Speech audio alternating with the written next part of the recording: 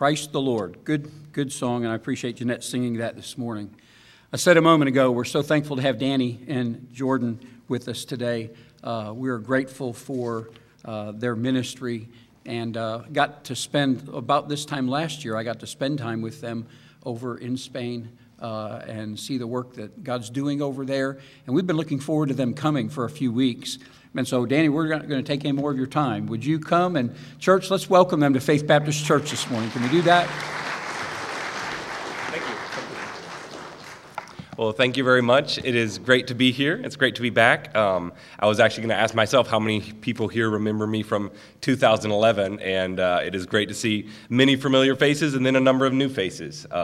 I think you've met my wife, Jordan, who I am so thankful for and is a wonderful ministry partner and wife in Spain. And then, like we've said before, Gabriel's here and Clara's in the back room, so I'm excited about you meeting them. And those of you who knew me in 2011, I'm sure you'll realize that she's been a huge help to me. I think we have some pictures. Let's see if this is connected. Okay. A couple pictures to remind you all of my time here. I was actually looking back. It had been a long time since I had seen pictures, and I figured I'd pull out a few pictures of my time back in 2011. Actually, there was one before. There we go. I thoroughly appreciated my time with Pastor Cross. He was a tremendous blessing to me personally, a mentor, and I would say of very few people, he was a huge influence in my life, and I've thought about him frequently. He was a wonderful man of God, and it was just a privilege to know him and to serve with him that summer, but then from other times as well. And I've just been very thankful for his influence in my life as well as so many others. So I thoroughly appreciate that. One of my most memorable jobs was cleaning out the baptistry. I think they were trying to kill me with the chemicals that I was using. I remember it being pretty potent, but I was an intern, so I was doing what needed to be done. I see Jake up there front and center of among the guys. One of my times, a number of my times was there with the different young people. So you might recognize some faces there. And then I believe this was I was talking with Pastor Campbell. I think this was the 27th anniversary that Pastor and Mrs. Cross were here, and we celebrated that during that summer that I was there. But again, it was such a special time. I appreciated your friendship and involvement in those 12 years ago, I guess. But my wife and I are serving the Lord in the Basque region of Spain. Many of you are very familiar, and I was actually thinking as I collected a few pictures, I have an advantage sharing the ministry here because many of you are familiar with that specific area of Spain. We actually serve with my parents. We're in the same church, involved in the same church ministry and the farmhouse ministries. So those of you who are here, how many of you here were here a few weeks ago with Dad? Saw his pictures and all that. So y'all are very familiar. I wanted to focus on a few of the ministry aspects that are a little bit different or where we're focusing on as opposed to my parents. But just a few pictures from our area. This is the town where I grew up and there near where we serve. That's the Aizcorri Mountain. Then here is a few pictures of just the area. It's very mountainous, very green because we get a lot of rain. That house back there, I don't know if you can see the person in blue with a blue shirt on that balcony up there. That's where we live in a small town in the mountains of the Basque region. Our house is 350 years old. It was built in the 1650s, and our town itself was founded in 1288, although they have history of being there way before then, but that's when the town was officially founded. So it's very interesting. There's a lot of history there. There's a lot of really neat things to see. Our house has about 3 feet thick walls of sandstone on the outside, and then the inside, the structure is actually made out of wood, and it's about 2 to 3 feet thick oak posts with then beams going across it, and it's just fascinating to see how they built back then, and it lasted. It's older than America as a nation, so it's pretty crazy, some of the ages. And this particular event was during a parade that the children in town were walking through our street, and it's just very, very interesting, a very pretty place to live. Y'all are welcome to come visit sometime if y'all are interested. We just actually, y'all might take us up on that. We just had the Peaches here a few weeks ago. They were here right when we left Spain in November, I guess. They were there with us, so they, I think I actually have a picture of him here somewhere. There we go. There's David Peach. That was actually their previous visit. We still had COVID separation, and you see the plexiglass and all this kind of stuff from church. We had to adapt a lot of things during the very strict COVID measures, but fortunately that's all behind us now. There's the Ayerdi farmhouse that I'll share a few more pictures of. But again, y'all are very familiar with the ministry at the farmhouse. And so much of that we'll just see briefly a little bit ago. This is a town up on the coast as well.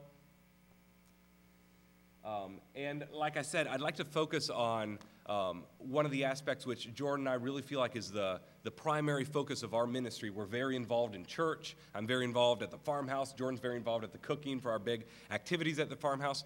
But the ministries that we feel the most burden for is really our contacts with the Bass people in our area. The Lord has led us to focus on trying to reach the Bass people for the Lord. Our church, I think I have a picture here. Well, I have a picture in just a little bit of our church. Our church has grown. It is doing well. There's a lot of people coming to church, but the grand majority of them, I would say 90% or more of our church, is people either from other parts of Spain or from other parts of the world. We've had a lot of immigrants from all over the world, which is a wonderful illustration of the body of Christ and how he calls people from every corner of the planet. And we're thrilled to be serving there, but Jordan and I really have a burden to try to reach the local Basque people for the Lord. And one of the things that makes it very difficult for them is the culture itself is such a social culture. There's such a tight-knit community. It is very difficult for them to break away from their circle of influence, and even just step in the doors of our church is a huge step for them, and it's a huge change. We've actually had some, especially my mother and some of her contacts in town, she's had a number of people saved, but they will still not come to church. It is just the hardest thing for them to break away from their ties and their peer pressure and actually come to church. So Jordan and I are doing our best to preach the gospel, to share the gospel with them, to live among them, and pray that the Lord is going to reach them for Christ. One of our biggest helps as far as getting involved in with our Basque friends in the community there has been sending our little kids to school. And you may be thinking, wow, they're pretty young to be going to school, right? We thought the exact same thing, but in our town, starting from 2 years old, they send the kids to a little school right in our town. Basically, it would be up through the grade school, and then up in junior high age, they would normally go to another town, although we're planning on homeschooling after that. But this was the first day of school this year, where Gabe and Claire are walking up to their little class. I think this was Gabe last year, actually, in his little class, and we call it school, but a lot of times they're just playing, learning activities, learning to make friends. It is all in Basque, so they're learning Basque. Clara actually understands quite a bit and speaks as well to her friends. It's actually interesting. Several of the little girls in our church, even though their parents are from other countries, the kids go to school there, so the kids learn Basque. So Clara talks to the little girls in Basque in our church, even though the parents don't know Basque, and our church is actually spoken in Spanish. So here is, they have an outside little park area. Gabe has always been a huge fan of these motorcycles, these balance bike motorcycles. There's Clara with some of her little friends from school. Here's another picture of them walking up towards school. And here's a picture of Clara playing with some of her friends at the park. And I'll leave this picture up for a minute to illustrate one of our main times of influence and interaction with people is right here, sitting with this view as our kids are playing at the park and the parents are, somewhere in the general area, many times getting together and talking in groups. And this is the fellowship we have as we watch our kids play at the park or at the plaza in town is really what provides us so many opportunities to converse and opportunities to talk with the friends. I wish I could say that we're constantly out there preaching and sharing the gospel with them. We definitely do as much as we can, but many of them have absolutely zero interest in the Lord. They do not want to talk about church. They know we go to church, and they just leave it at that. So our goal is to be there, be a testimony to them anytime we have the opportunity to plant a seed or to talk. And it's really exciting to see. Sometimes we'll go, I'll have 10 separate conversations with a person, over the months, never the slightest interest. And then all of a sudden, they'll bring up a question or they'll bring up something, and it's like the Lord just makes us wait, but then he gives us the right opportunity. And by God's grace, even this past year, we've had better opportunities than ever to share the gospel and share parts of the gospel. Again, not exactly like we'd love to just go through the Bible and show them, but little by little, doing our best to share God's word and share the light with them. And thank you for praying that God will do a great work among the Basque people. I have a lot of pictures, and I have a tendency to slow down and get talking. Here's in our town gym. The kids were doing a school show of some sort. I believe Clara's in that one there with her school friends. There are so many. It's very interesting, the dynamics compared to even just the towns and cities here in the States. It's such a cultural area. There's so many activities throughout the year in our town. Our house is right next to this square right here. We live 2 minutes from the plaza there, actually one probably. And there's always activities and concerts and different things going on, so it's really neat, the social aspect and the culture aspects of that. Here's our kids running away. I don't know if you can see, there's a young person in the back with a big paper mache helmet on, chasing kids with a I don't know if it's like a pork rind, a blown up pork rind. It's just traditions they have that are a little bit crazy, but they do it. So our kids are running away from the monsters that are chasing them, and they have all kinds of different, like I say, interesting cultural things throughout the year. Here's a competition. It was like a weightlifting and Basque sports competition that they did here in our town. Here's another activity in the town where I grew up. And just so many relationships that we're gradually building. This was with one of the families that we have known for the longest. In our 8 years there in Spain, I've witnessed many hours with this individual and talked a lot about the gospel with her. Of all people, she's been open to conversing about that. She has a lot of different ideas, but we have a great relationship, and we're really praying that in the coming months even, the Lord will save the first couple from our town. And we feel like once the Lord starts to move and grow, they will do such a better job of reaching their peers and their friends and family than we ever can, even though we're living among them, being outsiders in a sense. So please pray for that. Here's another, this group of the people there in the area, someone I've witnessed to so many times, has zero interest in the gospel, but the Lord can change that, and the Lord is...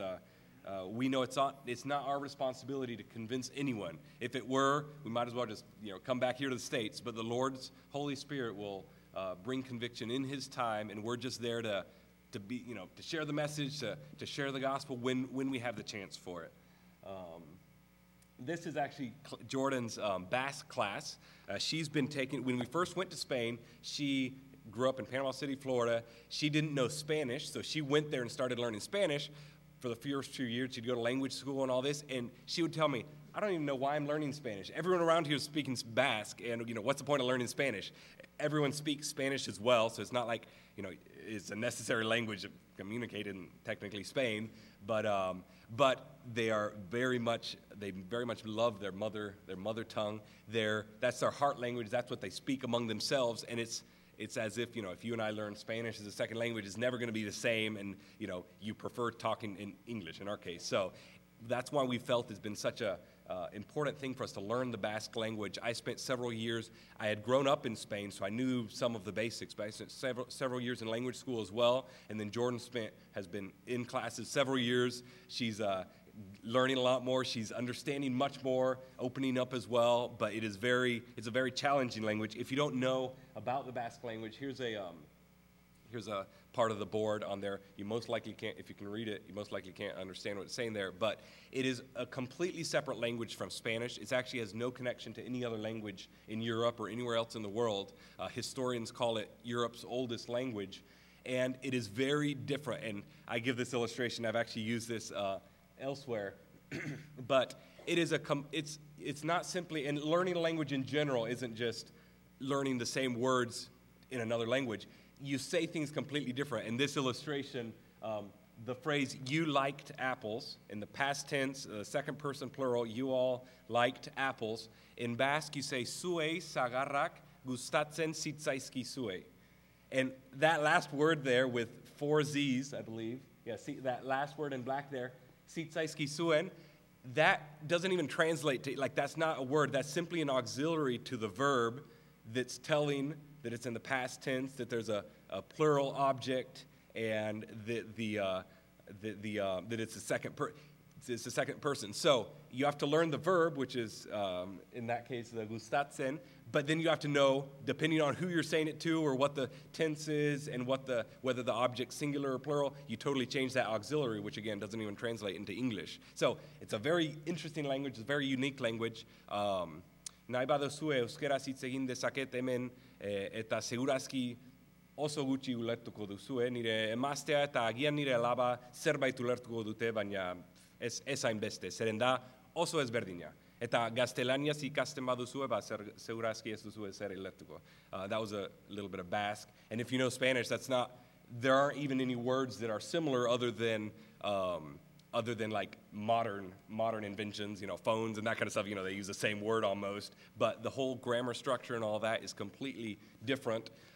It's taken a lot of time investment. That's like, sometimes it feels like wasted time. But then again, the Lord is really using that to open up doors and opportunities to talk and share the gospel in their own language. So please pray for us. Pray for Jordan as she studies this very unique and complicated language. Like I say, I have a lot of pictures and I need to keep moving. But I'm just going to go through a few of the pictures at church. And like I say, y'all are very familiar with our church ministry. My dad was just here showing the other aspects of the church ministry, I'm sure. So I'll just show a few pictures and go through briefly.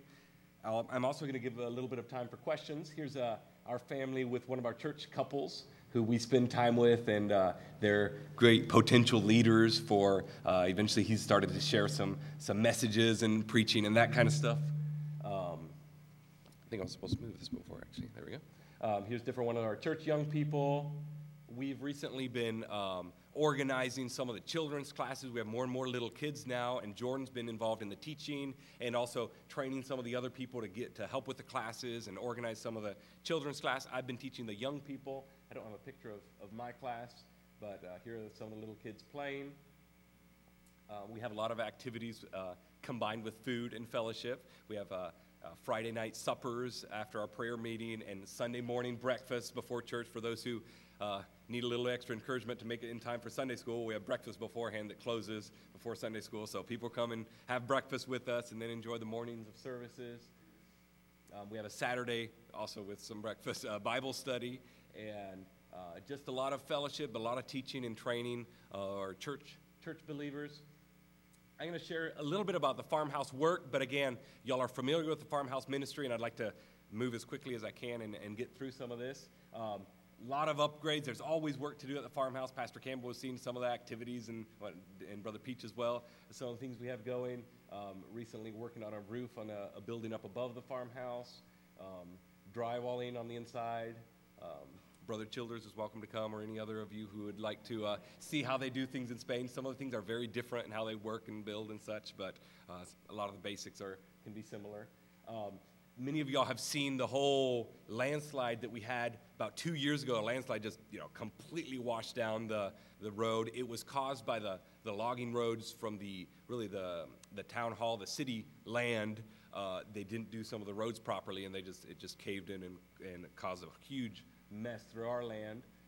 They brought some heavy equipment. There's Gabe instructing the operator on how to drive the track hoe. I see him looking there. Gabe loves excavators. But anyway, they came and fixed up a lot of the land. Afterwards, you can see the huge culverts they put in to try to direct the water correctly. Gabe, again, is inspecting it with his dump truck. That gate, ironically, used to close. You can see that you can see that wooden fix there to keep the gate closed. The gate used to close with a little latch, and it separated almost 2 feet from the original post. The entire land moved downhill and settled, but the original post stayed still, and it was just the land past that. So fortunately, in this case, I had a master carpenter from Tennessee come and help me. See him smiling there in the back. Pastor Campbell and I did a very professional fix there. Do you see those 2x4s we put across there and extended the gate as a temporary measure? That wasn't a long-term fix. But anyway, like I said, lots of projects. We had to rent a track hoe, but many of you are familiar with and aware, we had a fundraiser going, and we were able to purchase a piece of equipment to help us maintain the farmhouse paths and roads and these waterways. So we were looking, my friend and I traveled all throughout Spain looking for a piece of machinery, and we found a great deal on a Kubota from 2014. It's been a huge help and blessing, and we're already using it for all kinds of projects at the farmhouse. One of my ministries since going back to Spain and returning as a missionary, because like I say, I grew up in that area, has been to upgrade a lot of the farmhouse electrical system and water system. The farmhouse, as you may know, is completely separate from the power grid, from the water lines, all this kind of stuff. So we have to produce all of our own power, collect all of our own water, pump it up to the right heights and all that. So I've been quite involved in learning and upgrading things at the farmhouse so that I can more or less control things from my cell phone. The generator we've done away with, that big generator. We have a little small backup generator with batteries and solar panels, and I have some water level indicators in the various tanks that allow us to control things. Mr. Peach and I have a lot of hobbies in common, but I have a 3D printer where I'll print a lot of various gears and brackets and stuff. This is a water level indicator on the tank up above the farmhouse. And I made recently a little display board to indicate how much water we have in the various tanks. You may laugh, but in the summer, we have very little water coming into the spring, and we collect and hoard all the water, and all week of a workers retreat, this last workers retreat, we had about 70 people there. We're watching those water levels with hawk eyes, because if we waste too much water by Thursday, we have 2 days with pretty much no shout, having to figure out how to manage things. And the previous year, someone had left the toilet flushed and hadn't realized it and drained one of our entire water tanks and pretty much left us almost out of water. So that's the reason for some of my water level indicators and paranoia about keeping the water at the right level and all that kind of stuff. A few pictures of the farmhouse ministry, and then I'll open up for some questions. Jordan is always very involved in the kitchen and the cooking. Which is no small feat for 60, 70, 80 people that we'll have at the intensive institutes. Here's activities out on the deck. There's Pastor Mark in the Missionary Teen Retreat last year. We just finished this year's Missionary Teen Retreat last week. And there's my dad teaching as well. There's Jordan and my brother David, and with a big paella, a Spanish rice delicacy, which is very good. A few more pictures of I believe this is a missionary teen retreat, a hike up above the farmhouse. This was an activity with our church men recently, playing foosball, and then just a few miscellaneous pictures. There's Gabe on our massive Mastiff dog. The kiddos love being outside in our town with their friends, running on their bikes and various things. There's a typical Basque man. Needs your prayers. Just kidding. Pastor, we thoroughly enjoyed having Pastor Mark here last year, and just a few pictures as I finish up. Some snow at the farmhouse.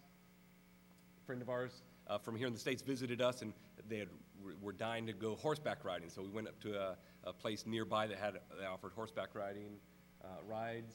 These are kids at the park. The Tour de France went through our part of the Basque region of Spain this last summer, and we actually had a mission team there. So from my house, they went right in front of my house. So we had the whole mission team there in front, and we saw the Tour de France go through. There's the winners at the time. My granddad, Flay Allen, is the director of the small mission board that I'm a part of, and we actually drove down to Portugal a few weeks ago, visited some missionary families there, and also some missionaries in other parts of Spain. And there's my granddad with his great-grandchildren. He's 89 now, and he's doing very well, traveling, the director of Faith Christian Missions, and it's great to see him out and about. There's Gabe helping Mom with the cooking. There's one of my latest inventions that I have a one-up on David Peach on. He hasn't designed his own PCB board yet, and most of the things he's done ahead of me, like getting a 3D printer and a laser and all this, but there's one thing that I got ahead of him on. And then last picture, and I'll leave it at this, is my VR-controlled lawnmower. Since I'm a kind of lazy person and don't like to go up there and cut the grass myself, I made a little robot that I can direct with a remote and go cut the grass on the hill. It's a prototype. It works decently. It'd be a lot faster to do it by hand, but anyway, it's a work in progress. But I'll leave it at that for the pictures for now. If you'll have any questions about the Spain or the ministry there. I'll take a few questions, and then we'll go to God's Word for a little bit of a message from this morning. So any questions about Spain, the ministry there? Thank you so much for having us. It's such a blessing and privilege to be here. Any questions? And not all at once. Yes? You're wanting to work with the Basque people, and your dad's church is a Spanish-speaking church. Would you work with your Basque folks within that same church building, or would you have a separate ministry? For the foreseeable future, it would definitely be with our church there. It would be great to think of eventually a Basque Sunday school class where we actually teach in Basque. But at this point, all of the Basque believers that we have, the few believers, they're almost more familiar with the Bible in Spanish because that's what they've always heard it teaching and stuff. So at this point, there hasn't been any need or interest in a Basque language class, although I would love the idea of having that in our even offered in our church type thing. But yes, it would be very, very closely involved in our church. Yes.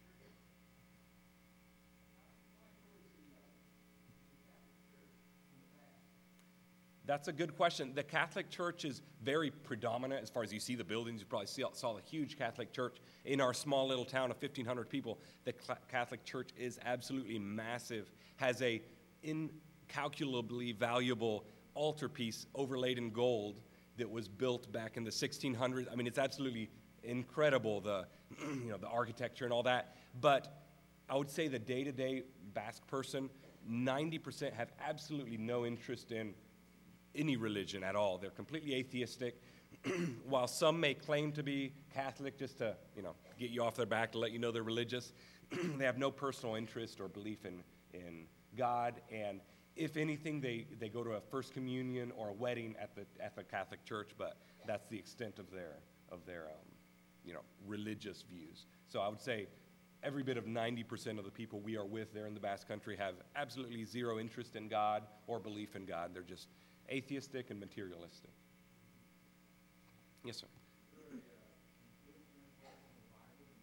There is. There are some. Best I can tell in my level of Basque, which I'm fluent on a day-to-day basis. Although some of the grammar and such is, I still have work to do. But yes, there are good translations in Basque by God's grace. Anything else? Could I get a bottle of water if there is, or a glass of some sort? Thank you. Any other questions? Gabe, any questions? Oh, yes, ma'am.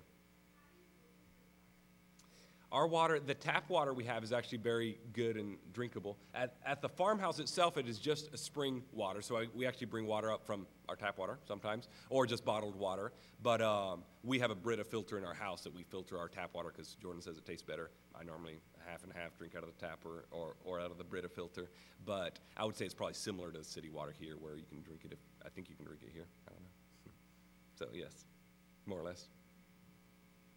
Any other questions? And then we'll go to God's Word for the message. Yes? I know historically there's been a lot of Muslim influence in Spain, hundreds of years ago. Is that even an issue today? There is a huge amount of Muslim influence, and especially in other parts of Spain, the closer you get towards the south of Spain and then the northern African countries, there are sections that are almost completely Muslim, ironically. They never really reached as much in the Basque region.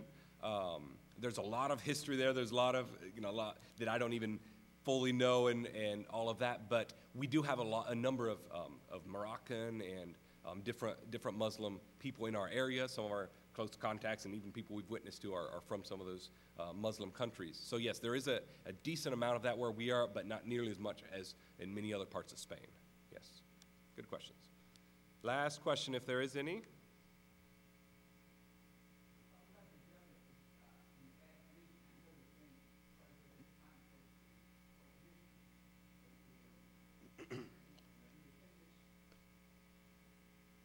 Yes, the Basque is a very old culture group. Way before Spain was organized as a nation, the Basque had their own culture and had their own, even their rules and laws and such. And so they very much would like to be independent. They feel like their own culture, which in a sense they are. There has been a very long-standing hatred between Spain and the Basque country. For example, during World War II, right at the beginning of World War II, Hitler, who was good friends with Spain's dictator Franco, Franco allowed Hitler to bomb one of the Basque towns during Market Day to test his bombs. And one of the Basque towns, fairly close to where we are, Guernica it's called, was completely flattened by the German Air Force, just testing some of the bombs that they were using in other parts of the war. And that has been that's one of the Basques' rallying cries for, and one of the reasons for their strong hatred towards France. There's been a Basque terrorist group there's been a lot of political movements as well in that. But yes, there's been a long-standing conflict and antagonism between Spain and Basque. If you want, there's a lot of information online about the history of some of that where we are, and it's always been very safe there in the Basque Country as far as we're, as far as where we are and all that. The terrorist group was officially disbanded a number of years ago and such, but there is still a lot of animosity and a lot of ill-feeling towards Spain and vice versa type thing. So yes, there is definitely political conflict of sorts. So, okay, well let's leave it at that, and let's go to God's Word for the remainder of the morning. I think Pastor said I have till 12:30 or something like that. Just kidding. Let's go to God's Word for a brief message. And when I was talking to Pastor Campbell a few weeks ago, he mentioned something about Christmas, and I had just kind of realized we are a week away from Christmas almost, a week and a day or something like that. And so I'd like us to think, before we go to actually God's Word, just think briefly about the phrase Merry Christmas, and I'll take advantage to say Merry Christmas. First of all, what does that phrase mean, and how are we able to say that, and what meaning does that have in the world around us? Merry, I think we would all translate the same as happy, so have a happy Christmas. Great phrase to tell people and all that. But I checked this morning. I just opened up the front page of a news site, and the first thing you see is a war in Israel and Gaza. You still see remnants of the war in Ukraine and Russia. Everything you see on the news and everything you hear around us, there is just so much violence, conflict, sin. Our world is messed up, and I think pretty much across the board we can look out and recognize that. And I'm sure even here in our church, I'm sure many of you have had an incredibly hard year in some ways. I'm sure there are people here who are suffering incredible loss or physical difficulties or you name it. And what is the point of going out and just saying Merry Christmas and pretending like everything's great when we know that there's so much wrong going on, there's so much sin? Is this just a phrase that we can use for a few weeks and feel good for a little while and then artificially make things good and then go back to our routine? Is there anything special about this? I think we all recognize that there is, but what right do we have to say that we should be merry over Christmas and that we should be happy about this? And I'd like us to just look briefly at this thought, and maybe it'll help us as we go out and as we share even just that phrase, to help us to think a little bit deeper and realize there could be people that we say that to who are not really having a very merry Christmas and who are not enjoying life and who really have some incredible hardships. And maybe this will allow us to help reach them with what is really the real meaning of Christmas, what's really the whole meaning of the Bible. And I would say that Christmas is very much a part of the main message of the Bible. So rather than see the Christmas story in Matthew and Luke, and actually a phrase that we can use for Merry Christmas is Matthew 2:10, where they said, when they saw the star, and as they were going and looking for the baby Jesus, they rejoiced with exceeding great joy. And that sure sounds like they were merry. And then in Luke 10 and 11, the angel says to the shepherds, "Fear not, for I bring you good tidings of great joy." That sounds accurately like Merry Christmas. But let's go back, and we're going to go back in time all the way back to the book of Genesis and look at a little bit of where I believe the story of Christmas really starts, at the very beginning of the Bible. And let's go see a passage. And first of all, I'd like us to see a passage in Genesis chapter 12.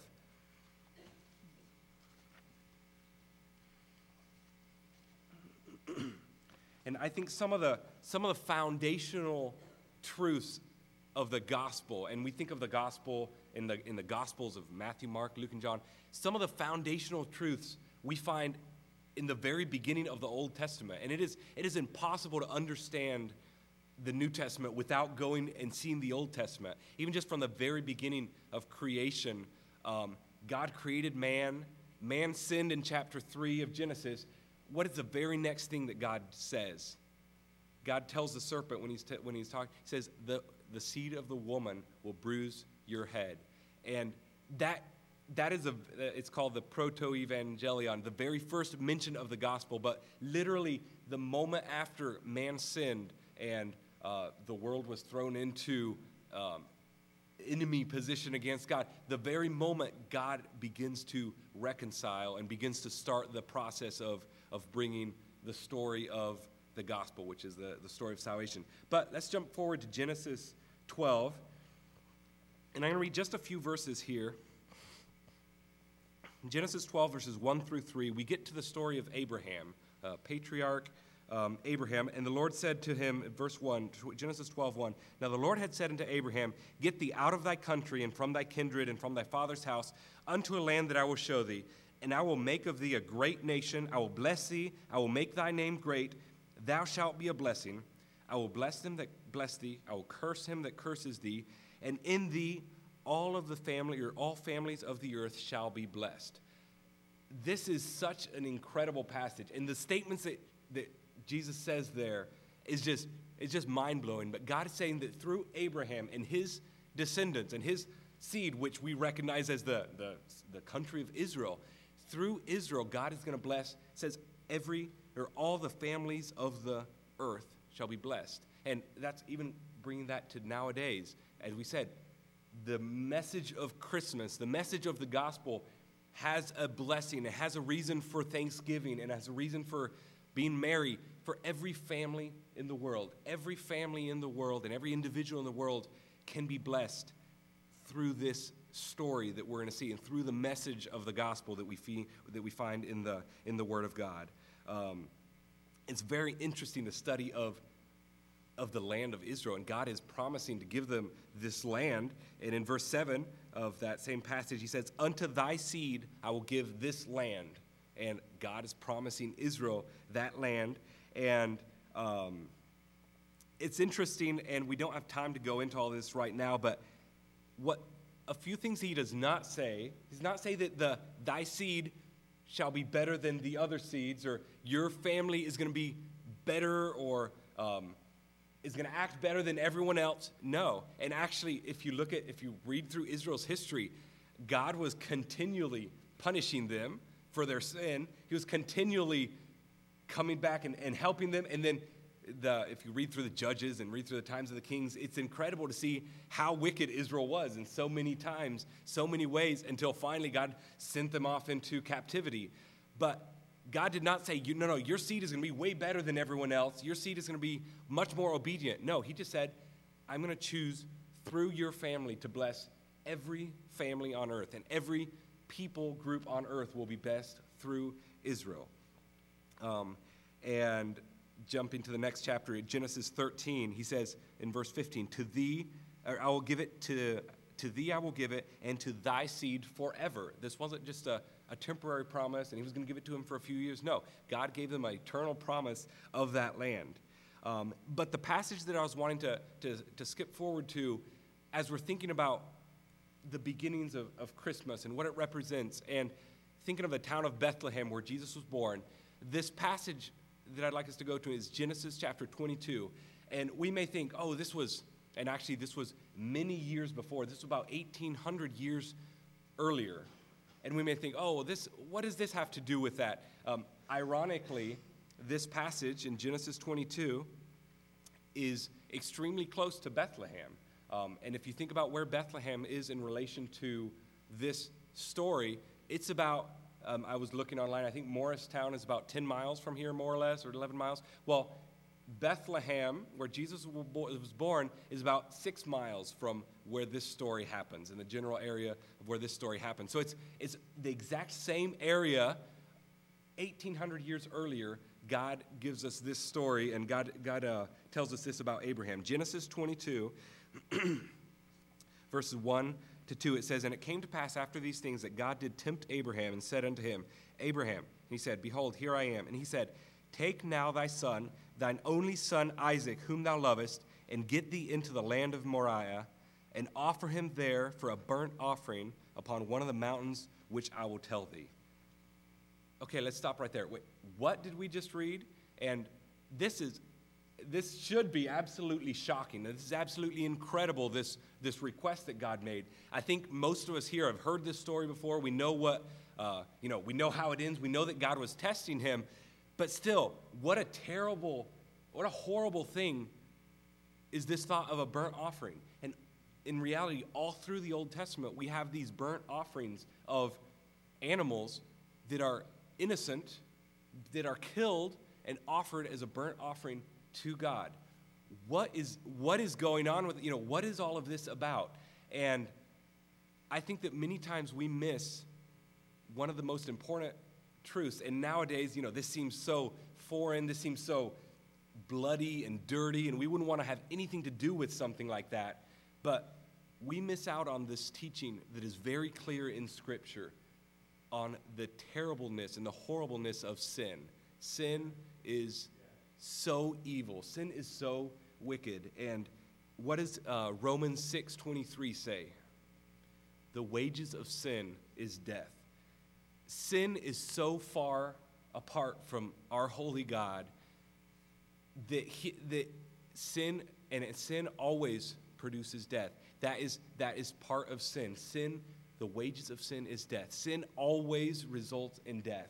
And so many times we can get to where sin can be, funny. We're making, TV shows nowadays and movies make fun of infidelity or make fun of drunkenness or make fun of different things, and we can start to see it as, oh yeah, I wouldn't do that, but it's not really a big deal. Sin is terrible, and sin always results in death. And in the Old Testament, God instructed his people to have burnt offerings of innocent animals, an absolutely bloody spectacle, in order to cover the sin and to temporarily appease the wrath of God, the righteous wrath of God over sin. And in this situation, when God tells Abraham to offer Isaac as a burnt offering, that was entirely just, and that's, I think, something that we forget. Isaac deserved to be killed and deserved to die for his sin, just as Abraham deserved to die for sin. Every single person who is a sinner, which is everyone, deserves death for sin. And as we read this story, which is just a tremendous message of the gospel in all reality, it says, so Abraham rose up early in the morning, saddled his donkey and two of his young men with him, and Isaac his son, and he split the wood for the burnt offering, and arose and went to the place which God had told him. And on the third day, Abraham lifted his eyes and saw the place afar off. And Abraham said to his young men, stay here with the donkey. The lad and I will go yonder and worship. We will come back to you. So Abraham took the wood of the burnt offering, laid it on Isaac his son. He took the fire in his hand and a knife, and the two of them went together. But Isaac spoke to Abraham his father and said, my father. He said, here I am, my son. And he said, look, the fire and the wood, but where is the lamb for the burnt offering? And Abraham said, my son, God will provide for himself a lamb for the burnt offering. And that phrase right there is just such an incredible forewarning, or can't think of the word, but just bringing us forward to when Jesus Christ was that lamb, and when Jesus Christ did offer that lamb as the sacrifice for our sins. And we know the story. God, in verse 13, Abraham lifted his eyes and looked, and behold, there was a ram caught in the thicket by the horn. So Abraham went, took the ram, offered it for a burnt sacrifice for his son, and that's where that story there ends. But that same area, close to where Jesus was born, Jesus gave us this message that God will provide the lamb for the sacrifice. In Hebrews, we read that, going back to this concept of sin and the necessity, how sin produces death, it says, according to the law, almost all things are purified with blood. Without the shedding of blood, there is no remission. Sin produces death. Hebrews 10, 11, and 12, every priest stands ministering daily and offering repeatedly the same sacrifices, which can never take away sins. But this man talking about Jesus, after he had offered one sacrifice for sins forever, sat down at the right hand of God. And we learn later in the New Testament that those sacrifices, those burnt offerings, were not atoning for sin. They were not actually paying for the sin. Only a pure sacrifice and only Jesus Christ sacrificing himself on the cross was what could actually pay for our sins. These were simply a temporary covering over of the sin, looking forward to when the perfect Lamb of God would atone for the sin. Ironically, that same Mount Moriah, 800 years later, there's another story that happens right there. Do y'all remember when King David sins against God, and among many other things, he calls for this census that was in direct disobedience of God. And what does God do as a result? He's punishing the children of Israel justly again for their sin, but God tells King David, to offer a burnt offering, and David goes to that same mount, as we find in 2 Chronicles 3:1. But David goes in 1 Chronicles 21. Verse 26, David there built an altar to the Lord, and he offered burnt offerings and peace offerings and called on the Lord, and he answered him from heaven by fire on the altar of burnt offering.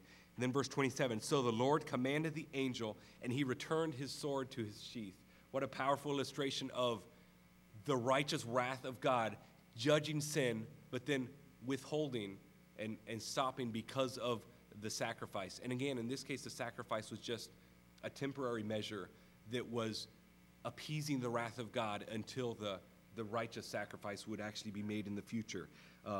In 2 Chronicles 3:1, it's where we find out, and it says, and Solomon began to build the house of the Lord at Jerusalem in Mount Moriah, where David had appeared unto, or where the Lord had appeared unto David his father. So it's fascinating to me that exact same mountain is where Abraham had offered Isaac and was going to offer him, and God said, no, I will provide a lamb. Then that's where David offered that sacrifice and withheld, the angel withdrew his sword.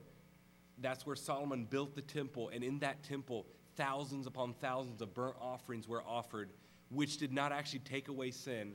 They simply temporarily covered the sin. And that is what leads us up to the Christmas story, to where Jesus Christ is born. And one of the most precious passages we see in John as Jesus is born and comes up to John the Baptist, John 1:29. The next day, John saw Jesus coming towards him and said, behold, the Lamb of God who takes away the sin of the world. And this is the meaning of Christmas. This is entirely the reason why Jesus came. It wasn't to teach good lessons, and so many people view Jesus as a great moral teacher, and so many even other religions respect him as a teacher. He didn't come to simply teach lessons and to give the Sermon on the Mount, even though he taught some wonderful truths. He came to die. I'm not sure if it's in the hymnal that y'all use, but one of my favorite hymns over Christmas time is the hymn Born to Die. And it talks about how Jesus, the entire purpose of him being born was to die on the cross and to pay for our sins. And we can celebrate Christmas, but we cannot understand anything about the meaning of Christmas if we do not recognize that Jesus was born in order to die. The Spanish translation of that hymn is gozo en luto, which means joy out of mourning, or joy from mourning. And it's just the way that the words work to translate it. But mourning is what we do naturally out of when there's something evil. And the biggest evil that has ever happened, the biggest injustice that has ever happened was in the perfect Lamb of God was crucified on the cross.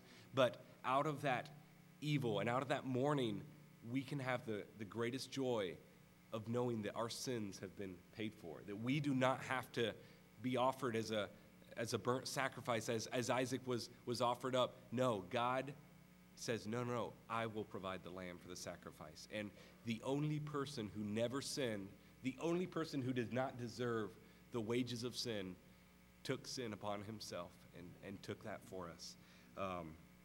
One of the favorite verses of Scripture, most well known, John 3:16, for God so loved the world that he gave his only begotten Son, that whosoever believes in him should not perish, but have everlasting life. And that is the reason why we can say Merry Christmas. That is the reason why no matter what the circumstances, no matter the wars going on, no matter the difficulties we are facing, we can rest and know that God died on the cross for our sins, and we have a heavenly Father. And if you are God's child, I was just reading recently, or just seeing recently, how we are confident that the tribulations that we face are nothing to be compared with the joy that is awaiting those of us who are God's son.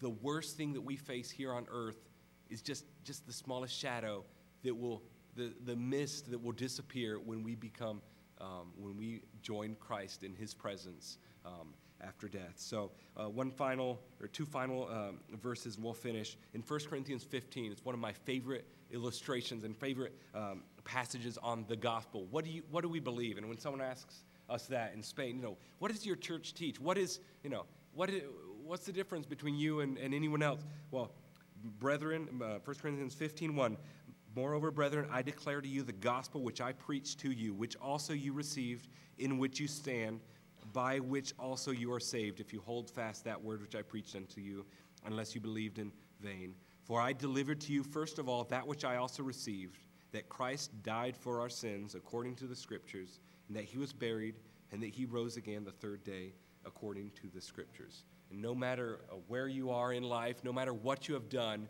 the answer to your problems and the answer to your pain is found in the gospel. Jesus Christ died for our sins, but he didn't stay dead. He didn't stay in the tomb. He rose again, and that is what is celebrated. Every Sunday we celebrate the resurrection of Jesus Christ.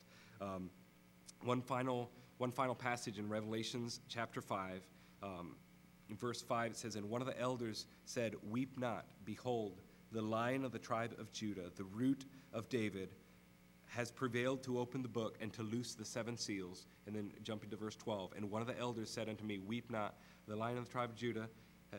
Sorry, I had that passage. Let me read it from the Scriptures. Revelations 5.